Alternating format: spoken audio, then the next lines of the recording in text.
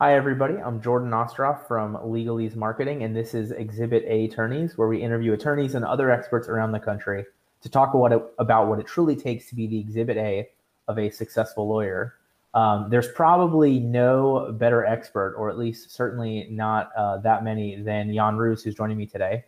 Today, we're going to talk about the legal marketing fast lane, how to build your competitive advantage.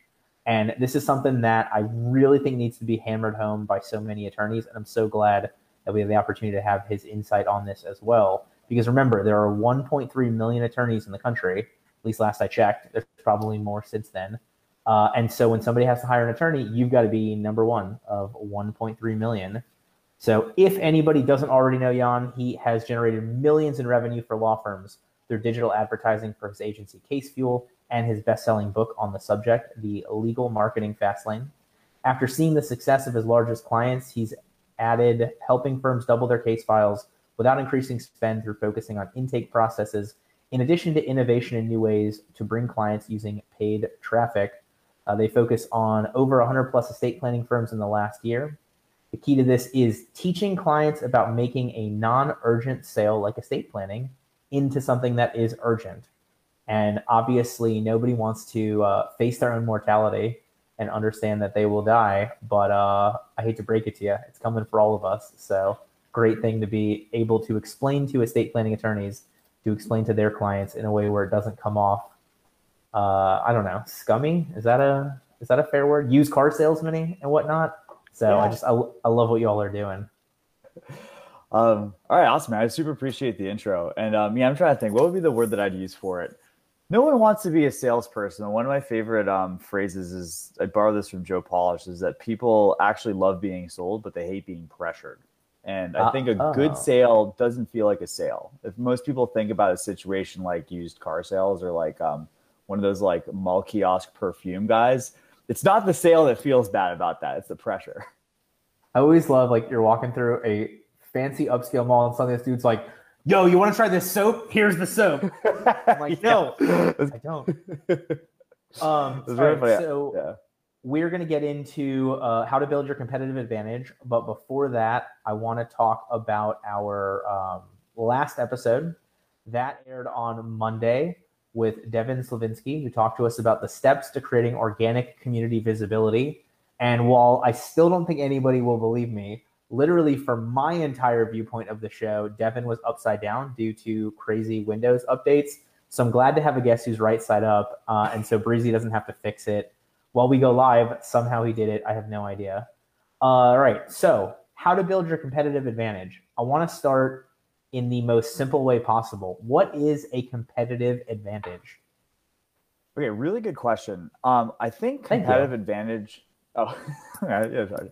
But anyways, yeah, competitive advantage is like basically at the end of the day, um, I think one of the challenges that's been facing attorneys in this current era of marketing is not access to clients, it's differentiation from other firms out there. So if we wanted to roll the clock back to like 2005 or something like that, if you were somebody who had a website, that was a competitive advantage. But I think as technology and the market and competition marches forward, you have to kind of figure out what constitutes something that's going to be an advantage and what's just kind of table stakes. And I think the requirements are constantly changing. It could be different for, in downtown Beverly Hills versus, the rural Montana. The competitive advantage could be a really different place for those different things. But ultimately, at the end of the day, if you're operating from a place of assuming that other people have access to what you have to figure out a reason why somebody's going to pick your firm instead of other firms. And hopefully that reason shouldn't be price if you plan on scaling your firm to any capacity. I love it. And I think we could do a whole hour on exactly just that last sentence about price. I was reading something. It was like if you compete on price, I somebody else was willing to go out of business faster than you, or something like, or competing on price. The worst thing that can happen is you come in second, or like whatever it was. Yeah. So, and I love that it's different for different areas because, like, we have an attorney in Florida who literally the only sales pitch I've ever seen from him on his billboards is he graduated from Harvard Law, and like that's the you should hire my firm because I graduated from Harvard. which I guess is a cool differentiator down here, but I imagine like that's not going to fly in, Boston, Massachusetts. You'll see a lot more of those people. And by those people, I mean Harvard educated lawyers, not anything negative on him. Yeah. So are we talking about the competitive advantage being something about, from the standpoint of how it impacts the client's case, the attorney's background, the client's experience? Could it be any of those things? Like what really is a competitive advantage from the 10,000 foot view? And then we'll talk about some hopefully specifically good examples. Yeah, I was going to say that too, because it's like, I think you mentioned it in the intro, it's like we've been doing a ton of work with estate planning attorneys. But I'll try to keep it like as general as possible, because obviously it's going to be like, a lot of people aren't going to be practicing that area a lot. And frankly, I think that practice area works a lot differently than a lot of other areas of law. But yeah, basically, to get more specific on it, competitive advantage has to be relevant for the person that you're in front of, right? For some places, it's like, if you're where you're at, Jordan, like you weren't going to outbid Morgan and Morgan, right? So when you guys are going after stuff for your personal injury practice, you're focusing on different things. And actually, I think we went on that on our show, right? Where you're doing this stuff for the different college students and that kind of thing, which was a competitive advantage to them.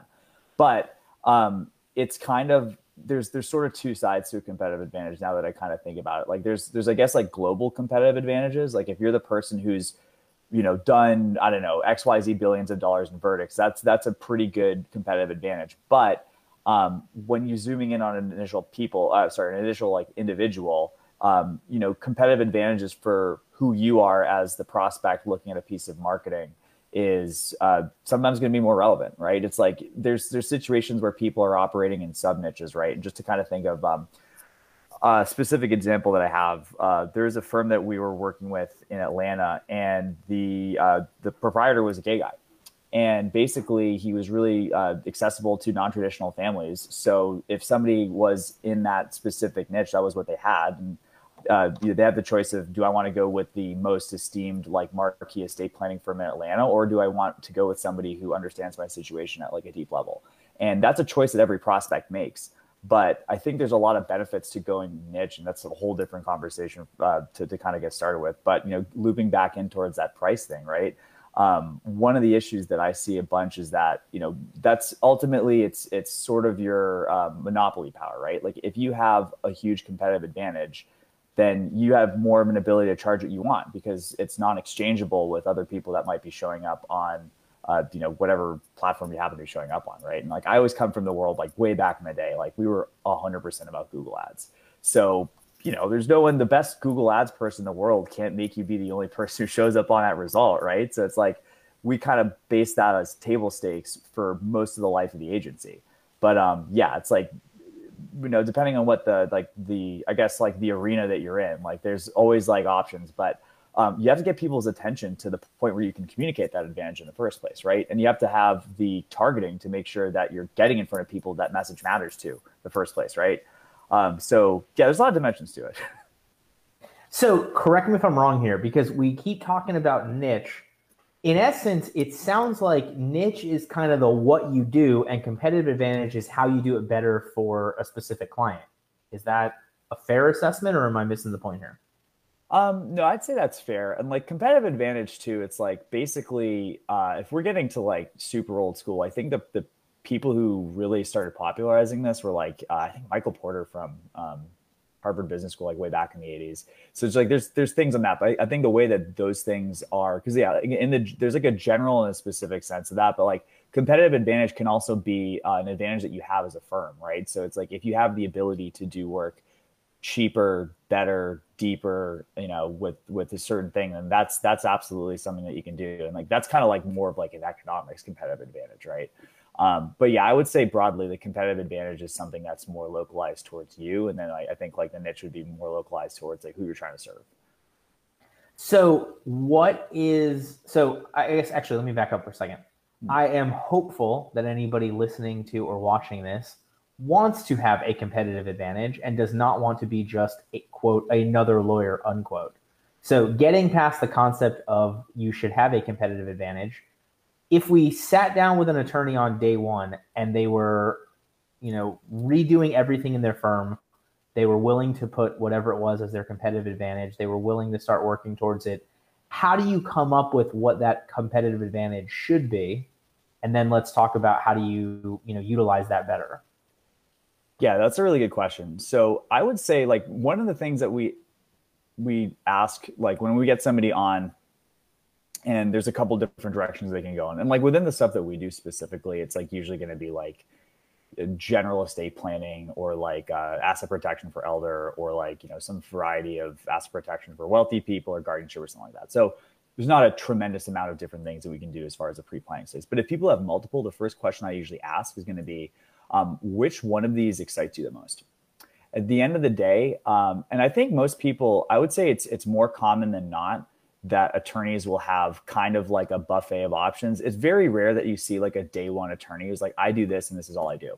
So I think one of the biggest things to do is, but this is the thing, like you kind of have a lot of different roads that you can potentially go down as a day one attorney. And the thing is that like one of the things is it's kind of impossible to see where any of these roads will lead over the course of like the next 6 months, year, whatever. But probably the best indicator of where things could be good, I think, is excitement, right? So I think the first thing would be deciding on which one to really focus on. I think like your energy around that is probably what I would recommend following. It's kind of interesting. There's like, do you ever hear it's like a cheesy quote? Do you know like the Latin, the root of the word decide, Jordan? I have no idea. Yeah, it's the same as death. So it's like decimate. So basically, decide is to kill. So to truly make a decision is to cut yourself off. It's to cut or to kill. So it's to truly decide is to cut off other options. And past the point where you have something that you're really doing, that's honestly one of the biggest things. Because basically, as far as competitive advantage goes, just because you like something more on day one doesn't mean that's your competitive advantage. That becomes a competitive advantage, months, years, decades down the line, hopefully, because you've been running into the problems more frequently in that chosen field than the other people who might be doing it once every 6 months or every 10 years or something like that. So I think it's super important to start from a place, but there's kind of, and then like, as far as like the process for going up, like, it's just like one of the things, I just recorded a podcast episode on this, so it's like super top of mind, but going out there and actually just doing this stuff is pretty much how you get started. And like, we can get more specific on what that sort of entails, but one of the things that I see as a super, super common problem is that people kind of have this, they sort of defer their decisions to how things are going to prove out. And like, I'm all for market research and all that stuff, but basically, some people operate with like, okay, well, if this works out, I should get some sort of like a really easy get in the beginning. And then if I'm encountering resistance, that's evidence to me that this is the wrong path I'm not on. So you have this situation where somebody might care about something or they might not make a decision in the first place. So they're hedging their bets. And then that's how you guaranteed not to develop any sort of a competitive advantage, is if you're running away when you run into the first hurdle for anything that you do. But like, so obviously I totally agree with you in terms of attorney on day one.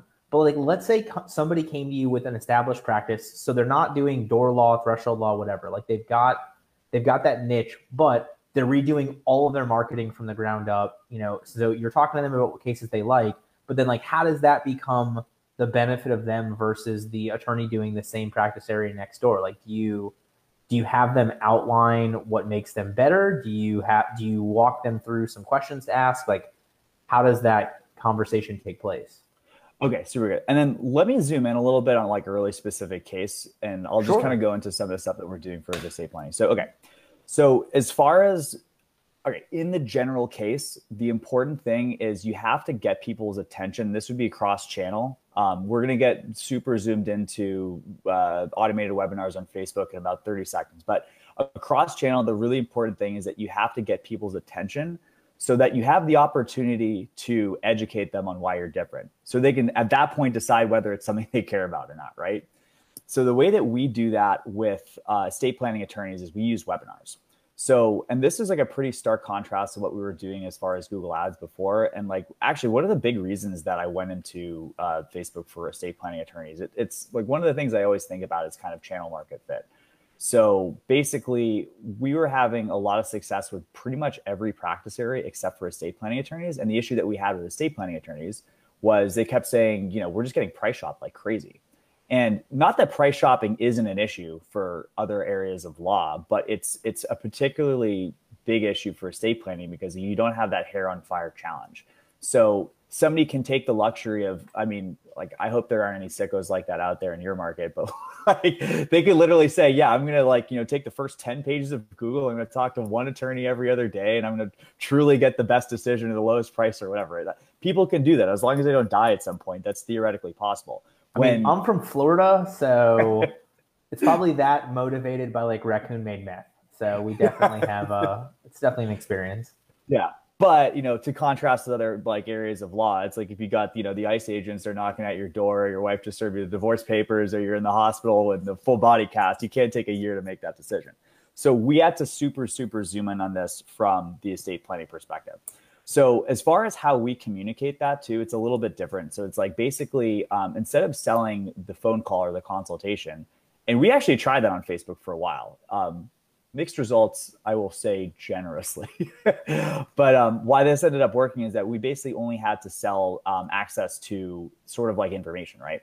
And there's kind of a give and take with this, right? So the cool thing about estate planning, and again, it's what we do. This is not the only application for this kind of funnel, but if you guys want to think in a more broad sense about where this might be able to interact with your practice area, I think for a lot of that more demand event stuff, if you're in the situation where your practice area is a hair on fire problem, this might not be the best fit. But if there's anything where there's a gap in education, and I'll just give a super simple example for estate planning. Most people, in my opinion, if they truly knew what the probate process would do to their family, would be incentivized to take the next steps towards solving that. It's not general. A lot of times this was like a really surprising piece of feedback. Is like I've been in, doing estate planning market since 2016. But it was like people were like, when I tell people about the costs associated with probate, it's a jaw-dropping moment in live seminars. I'm like, how do people not know this? But that's kind of your advantage. So you have something that you're an expertise in as an attorney. That's not something that everyone knows. So if you can basically figure out a way to make that enticing, to educate people about something like that, webinar is one way to do it, then you also have an opportunity to differentiate yourself. So if I'm really kind of like digging into it, like what sort of happens with this, the way that you reach somebody actually is a point of differentiation itself. Because if you're the person who's doing the webinar ad when everyone else is doing the Facebook lead ad or the YouTube ad, or well, probably not YouTube ad, Google ad, or like the lead magnet ad, then that's a point of differentiation. That's a competitive advantage in and of itself. But what I really like about this particular strategy is it's a little gambit that buys you a lot of bandwidth from somebody, right? Because basically if we've gotten that sign up for $5 or $10, hopefully, and that person ends up showing up on the webinar, now we have a captive-ish audience for probably between 45 and 55 minutes, which is really cool. And that's where we have a lot of time to really make distance compared to the other attorneys there. I'm like going way back in the day to kind of generalize this for estate planning. It's like, this is why it's interesting. Like when we were like really going into this, one of the things that like we always used to do whenever we have a prospect that hops on a phone call or schedule some time with us is like, we just check out their law firm website. And you can suss out pretty quickly after you do 5 or 10 or 20 of these. And I wouldn't recommend anyone do this unless you're really bored, but you can pretty much tell how big a practice is by like at a glance at their website before too long. And when we ever got on the phone, we asked people pretty candidly about the revenues. And if they were serious, they'd volunteer them. But like we came to the conclusion that for the most part, the market leaders anywhere in the country, and like probably the vast majority of estate planning boutique practices that were doing more than 7 figures, almost all of them were using some variation of direct mail to seminars prior to 2020. And the reason that this works, exact same principle. Do I have your attention to the point of view? And again, we're bribing them, for lack of a better word, for most cases with the dinner or the, whatever, the meet and greet. But once we have them captive, then we have the opportunity to make difference. So the thing is that, so the channel itself is a competitive advantage. If you have a way to communicate that information, this is why that's a competitive advantage. You've gotten an hour of someone's time, an hour that they've spent with you and your expertise. And at the end, if your price is higher, they have to weigh that against the possibility of going with somebody who they don't understand. And that ultimately is what gives people the ability to charge what they deserve, because they don't have to compete on, the 10 lines of text that you wrote versus the 10 lines of text the other guy wrote. And I think honestly, that's true of a lot of channels that are active right now. And again, like, we are speaking about estate planning attorneys specifically, but there's a lot of principles that can be kind of generalized from this. But like, yeah, think about it. If you have the opportunity to have an hour worth of time with somebody, in the form of a webinar. And again, there are some givens built into that. It's got to be a webinar that people stay on for an hour. And we can absolutely talk about how to do that. But, that's a huge advantage compared to your Avvo listing versus the next person's Avvo listing, right? And then you're less likely to get price shopped. Again, obviously nothing's impossible, but you at least have a reason why somebody would want to go with you instead of somebody else. And that's ultimately what it comes down to. Like, the competitive advantage, the more of a difference that you can make on your practice, and this is for any practice, the more of a difference you have, the less likely you are to be price shopped. Like, think about it. If you want to buy an electric car in the United States today, I think there are other brands, but there's really nothing besides Tesla that's seriously out there. But like, if you're trying to buy laundry detergent on Amazon, there's probably 50 different options. They'll all probably do the same thing. So it's like, what camp are you pushing yourself towards, and the approach that you're taking to people, and like, how you're developing your practice as a whole.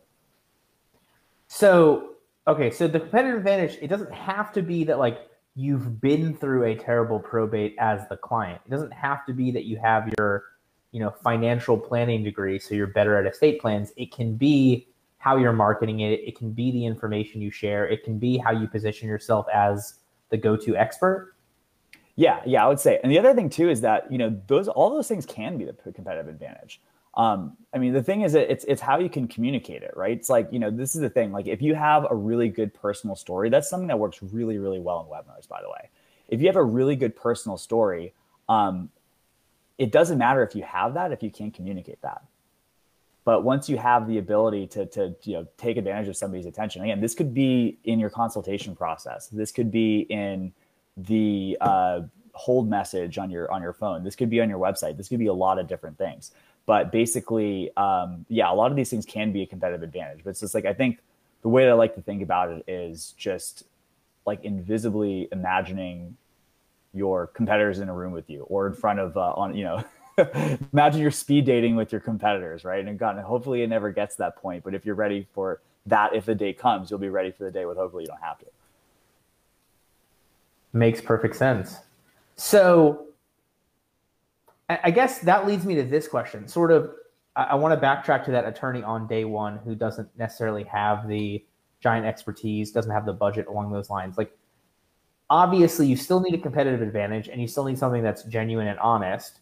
So how do you thread the needle, or when do you make that transition from, my competitive advantage being I'm always going to be the one answering the phone, it's always going to be me, you're going to have me the whole time, to a more scalable firm, to a larger firm as you grow? Do you work towards getting away from that competitive advantage? Do you split your time? How do you make those decisions on the one you have today versus building the one that you want later?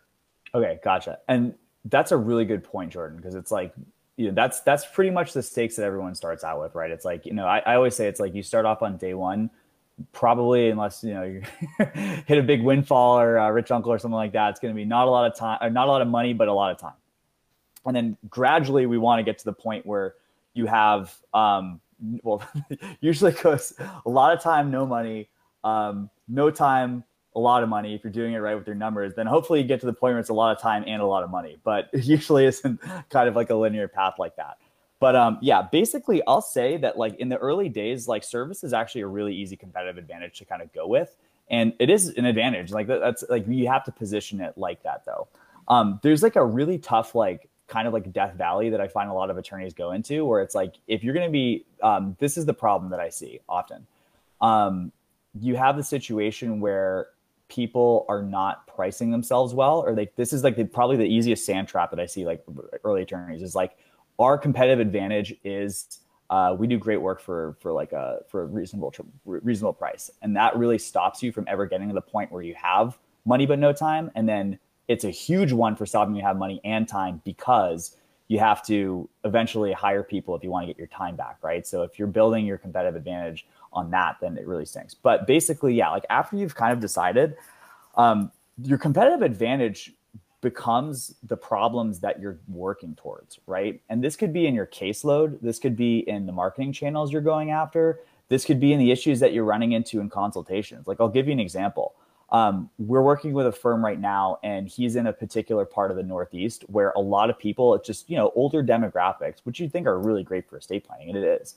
But the problem is a lot of the people he's talking to already have plans in place. So basically, we had like a really tough week or two where he was just like, I just can't close these guys. They all have plans in place. And like, how am I supposed to sell against this? They're just sending me their plans and saying, what's the price? And like, tell me how much it's going to take to fix this.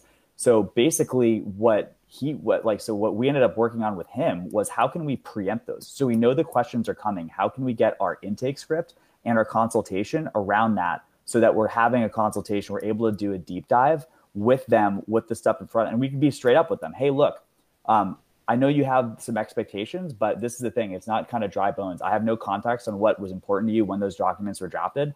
I have no idea whether the attorney did it right. So what we're gonna have to do is have a consultation anyway. 3 possibilities. 1, you're all good. I'll let you know, and you don't have to hire me at all. Second thing is, it's garbage. We're gonna have to rewrite the whole thing and do it in place. And the third option is, there's some things that we can have amendments, but I'll tell you what you need and how it's going to go. And that was a problem that he was facing on, the first couple of weeks of having the campaign live. But the thing is that he got through it, and now he has a competitive advantage, which is he knows how to close people that already have plans in place. And if that's the state of the union in the market, that's something he can keep with him for as long as he wants to practice there. So that's one of those things too. I think a lot of the competitive advantages that people get, it's like, I used this metaphor the other day. It's like, you get a pearl in an oyster where there's a piece of grit. Your competitive advantage is the pearls that you end up winning, but every single time the piece of grit is something that you're facing. Another super thing, if you're thinking about a lot of the people who have a really, really niche, medical malpractice, specialties and that kind of stuff. At one point, they were probably on their 80th hour this week, on the 4th cup of coffee. They hadn't slept in 2 days, trying to crack this case, but they ended up figuring out. And now that's the case that they have on their website. And that's the thing that they're getting referred to because they did such a good job with it. So as far as developing a competitive advantage, I don't want to say it's just just set it on autopilot and it's going to figure it out. But the thing is that if you're taking steps in the right direction, it's kind of like a video game, honestly. It's the monsters start coming your way. You end up defeating them, you get your XP, and then you level up. So if you're heading in a direction that matters to you, then you're going to pick up competitive advantages. But the prerequisites is that you can't run away from it. And you have to be creative and integrate the feedback that the market's giving you, right? The way to not develop competitive advantage, I think this is the thing just to kind of call back earlier, is that if we took the guy I mentioned earlier, if you'd run into that and said, well, this really sucks, I guess this marketing doesn't work, or maybe I should move my office or something like that, then you don't really have competitive advantages. And the other thing too is that I think kind of one of the false beliefs behind that is that, and you'll see this from people that end up in the same place year after year, it's just the belief that there is an easy path is kind of ignoring the possibility that competitive advantage is out there, right? Because if there's an easy path, it's gonna if it's easy for you, it's gonna be easy for everyone else. And having, been around for a couple of years, it's there's, I've seen the tide shift on a lot of channels that we worked with. I've seen competitors rise. I've seen competitors fall. It's never easy. Nothing's a given. And if it is easy, it's going to be, it's going to be flooded before soon. Take it from, you understand, with that starting law practice versus starting an agency, it doesn't take a 2-year, 3-year degree to start an agency. So there's, a lot of competitive advantages in there, but it's easy in some ways, but it's difficult in other ones. So yeah, basically, if you're taking steps in the right direction and solving problems intelligently, that's ultimately how you develop a sustainable competitive advantage. Also one that's tailored to you because it's based on your experience. And ultimately it's something that you're gonna be able to leverage in your market because that's where you're developing it, right? So it's interesting because it sounds like so much of what you're talking about the competitive advantage is sort of looking back at your history, looking back at the cases you've handled, looking back at what you've learned. Is that the way to find your competitive advantage? Is it that constantly seeing, where you've come from? It depends. I mean, a lot of these things seem super obvious in retrospect, but I think at any stage of the journey, it's where the energy is coming from is usually a good place to follow. And I don't want to be too woo-woo about it, but it's just there's certain things that you may not realize at the time, but it's like, it's a natural advantage for you, you know? And like, you know, the more woo-woo among us would say that's signals from the universe. Like the more psychologically aligned of us would say that's, you know, you're in a flow state or something like that. So you can usually, you know, it's kind of like the, you know, the old definition, you know, when you see it as far as that. But like, yeah, looking back I would say looking back becomes more useful the farther along in your journey you get, right? But like one of the things that this is kind of an interesting concept, sort of like related to this whole thing, but it's just like the adjacent possible. Is The that ever adjacent possible? the adjacent possible, right? Okay. So this was first explained to me in like this metaphor of like a spotlight, right? So if you think about it, like imagine where you're at today, and this could be the attorney on day one, right? They have the spotlight facing down on them, and they can see one step in any direction. If you step on the one step, then a new couple of steps are gonna reach out, right? And basically, it's kind of hard to tell what, like, you're not gonna be able to see 5 steps ahead generally. You're only going to be able to see the couple steps ahead, maybe if you're super lucky about it. And there's like a lot of definition. Like those actually, it becomes easier to see farther ahead as you get longer in your journey, just because of pattern matching and that kind of stuff. So, but yeah, like you can also see as many steps as you want behind. So when you're starting out, all you really have is the direction that you can go at the moment. But as things progress, you can absolutely take a look back. So it's like you probably have a much easier time. This is like true of all marketing too. Like, you know, if you run a YouTube campaign for like 6 months, it's like, the data is there to be able to cut off whatever audiences are not working for you or whatever. And the same thing, it's like, but you can only make decisions moving forward. You can always analyze moving backwards. So if you have the data, like taking a retroactive, and I mean, it's tough sometimes if you're trying to be honest with yourself and what you like, but there's other ways too. Like, you know, if it's all the same to somebody, like, it's not like, you know, that's having an awesome, like, inflow workday every day isn't everyone's priority. You can just, you know, the backup question is, you know, what brings in the most revenue or what brings in the most profit? Like, if you got equal decisions, you know, that's a great tiebreaker if you need one. Well, and along those lines, though, it sounds like you're saying don't hesitate or don't be so afraid of changing competitive advantage. You know, if it started out as the I'm always going to answer the phone, and now it's, you know, we've got the team that has the expertise in different things, like, don't be afraid to make that swap. You know, if it's the biggest case you had, if it's the changing practice areas, if you get a different background, if you have a different life experience, you know, am I correct in that that you are telling people don't be afraid about changing that competitive advantage if they have one that's better, and I mean better and more impactful, more in line with what they want, more feasible? Yeah, I would say yes with some caveats, because it's like, I think it's the right recommendation for somebody who's a little bit down the line in the journey. It's a dangerous recommendation for somebody who's getting started out, because like if they don't have anything, it's very easy to get stuck in the analysis paralysis. And that's when you see the people who've been practicing for 20 years and it's a general practice, and they're not particularly good at anything that they do. A good metaphor for this is driving a car. Like, it's easier to turn the wheels when you're moving, right?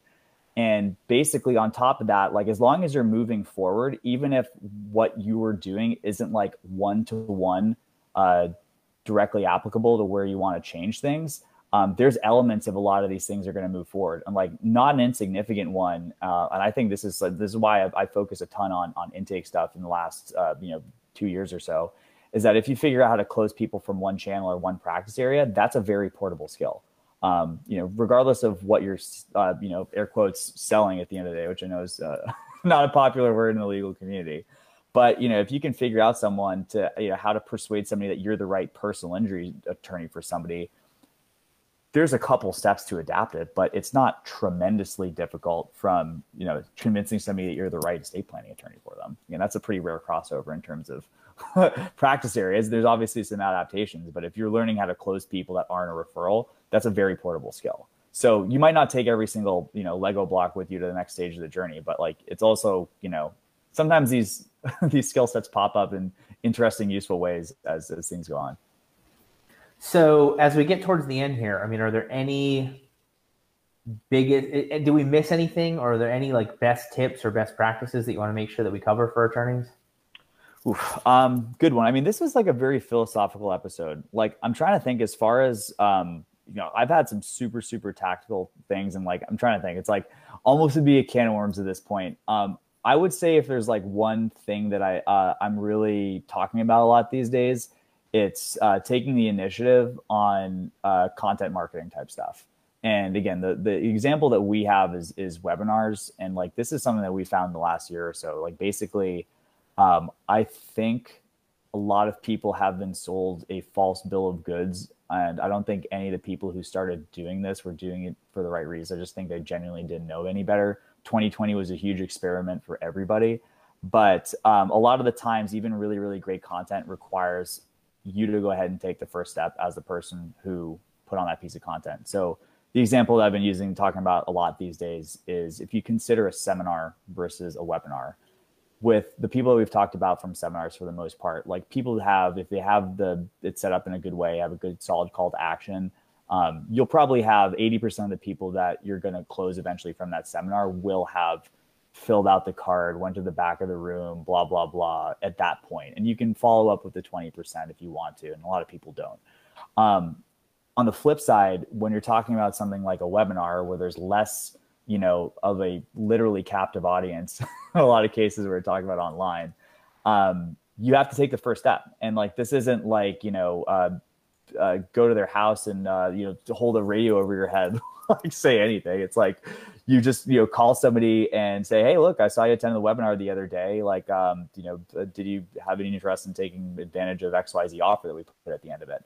And it sounds absolutely crazy, but that is responsible for 3 or 4xing the returns that our clients are getting from that kind of marketing. But again, don't tune this out if you're not an estate planning attorney who's using webinars. I think a lot of the stuff that people put out there with lead magnets, I think a lot of the stuff that people put out there with content like this, honestly, like, send a Facebook message to somebody who likes your Facebook Live post, you'd be surprised. And again, like there's a lot of stuff around process and how to make that. Like, I think there's a lot of reasons why people don't do that. The mental aspect is one of many, but like, yeah, it's pretty interesting to see what can happen just by taking the first step with a lot of people. And it's not solicitation, because it's like they've opted in on some level. That's the thing. It's like, so I think it's a very exciting time because we're kind of seeing this interesting merge of a lot of strategies that have kind of been used exclusively for, verticals and domains other than law for a while, that are really, really well developed, but it's only for the first time that some of these are becoming available for attorneys. And it's just because of, a shifting landscape over the last year, among other things. So then, all right, I'm going to jump in on a couple specific things that people can take away then. Yeah. Hit me. Ask clients. Go to your clients. Why did you hire me? What was your favorite part about working with us? What did you wish we had done better? Things like that, because you're going to find, you have the potential to find competitive advantages, or at least to find sales pitches for future people or content to put out there, because you're going to have clients. Hopefully it's not, I came to you because you were the cheapest. Hopefully it's, I came to you because you made me feel the most comfortable. You really listened. I love that you previously had done X. I love that you were also in Y organization. I love that, whatever it is there. And then as they're working through the process, I love that you all were proactive in reaching out to me. I love that I could get a hold of you within 24 hours at any time. I love that whatever those clients say, as you hear those things consistently, a lot of those things I think become your competitive advantage coming right from your clients' mouths, which will get you more clients like that, which will get you better reviews, which will, allow you to continue down this path. So that's my advice. If you, I agree with that. And I'll also say, if you could happen to get that on a Zoom recording and then put that on your site, getting that in a video testimonial is fantastic. Like, I'm trying to think, what are the ones that we usually ask? It's like, what was your situation when you found us? Why did you decide to go with us over somebody else with us at this point? And yeah, it's like, and a lot of times too, it's kind of funny. It's like, I feel like people haven't been speaking about testimonials enough these days. It's like, I know the Google reviews things are having sort of a renaissance. Shout out to Andy. But basically, I think the video reviews and getting that stuff on your site too is good, because look, hey, competitive advantage. If you've done it, you might as well let people know that you did it. Yeah, absolutely. All right. So our next episode, that is going to air next Monday. That features Corey Kelly, who's going to talk about your client's experience and how you can secure 5-star reviews. So we have truly taken this full circle, or I guess we have dovetailed into the reviews along those lines. Corey has some really interesting legal tech that I think is going to help people provide a better client experience, which will lead to more reviews he's going to be talking to us about on Monday. To find out more about that, you're going to have to come back on Monday at 1:30 Eastern time to check it. But enough about that. All right, Jan, the diamond nugget of wisdom. If somebody's been listening to this for the last, 45 minutes, they take nothing from what you've said except what we're about to talk about right now. What is your biggest piece of insight, your biggest takeaway, your most important advice to our attorney listener watchers on how they can become the Exhibit A of a successful attorney? There's like an old quote that I think it was like a Zig Ziglar quote or something like that. It's like, you have to be thankful for the problems that you're facing today, because it's going to be what people are paying you for tomorrow. Stay in the pocket, work through whatever happens to be, whether it's a marketing challenge, whether it's a client challenge, whether it's an intake challenge. If you get through that, that is a feather in your cap that you have that chances are your competition isn't going to take the time to figure out. And the harder it is, the more true that is. Awesome. I love it. Thank you so much for joining us today. Thanks, Jordan. It's been a pleasure. Thank you for listening to this episode of Exhibit A Attorneys. If you're interested in becoming the Exhibit A of successful attorney, please check us out at legalesemarketing.com, EASE.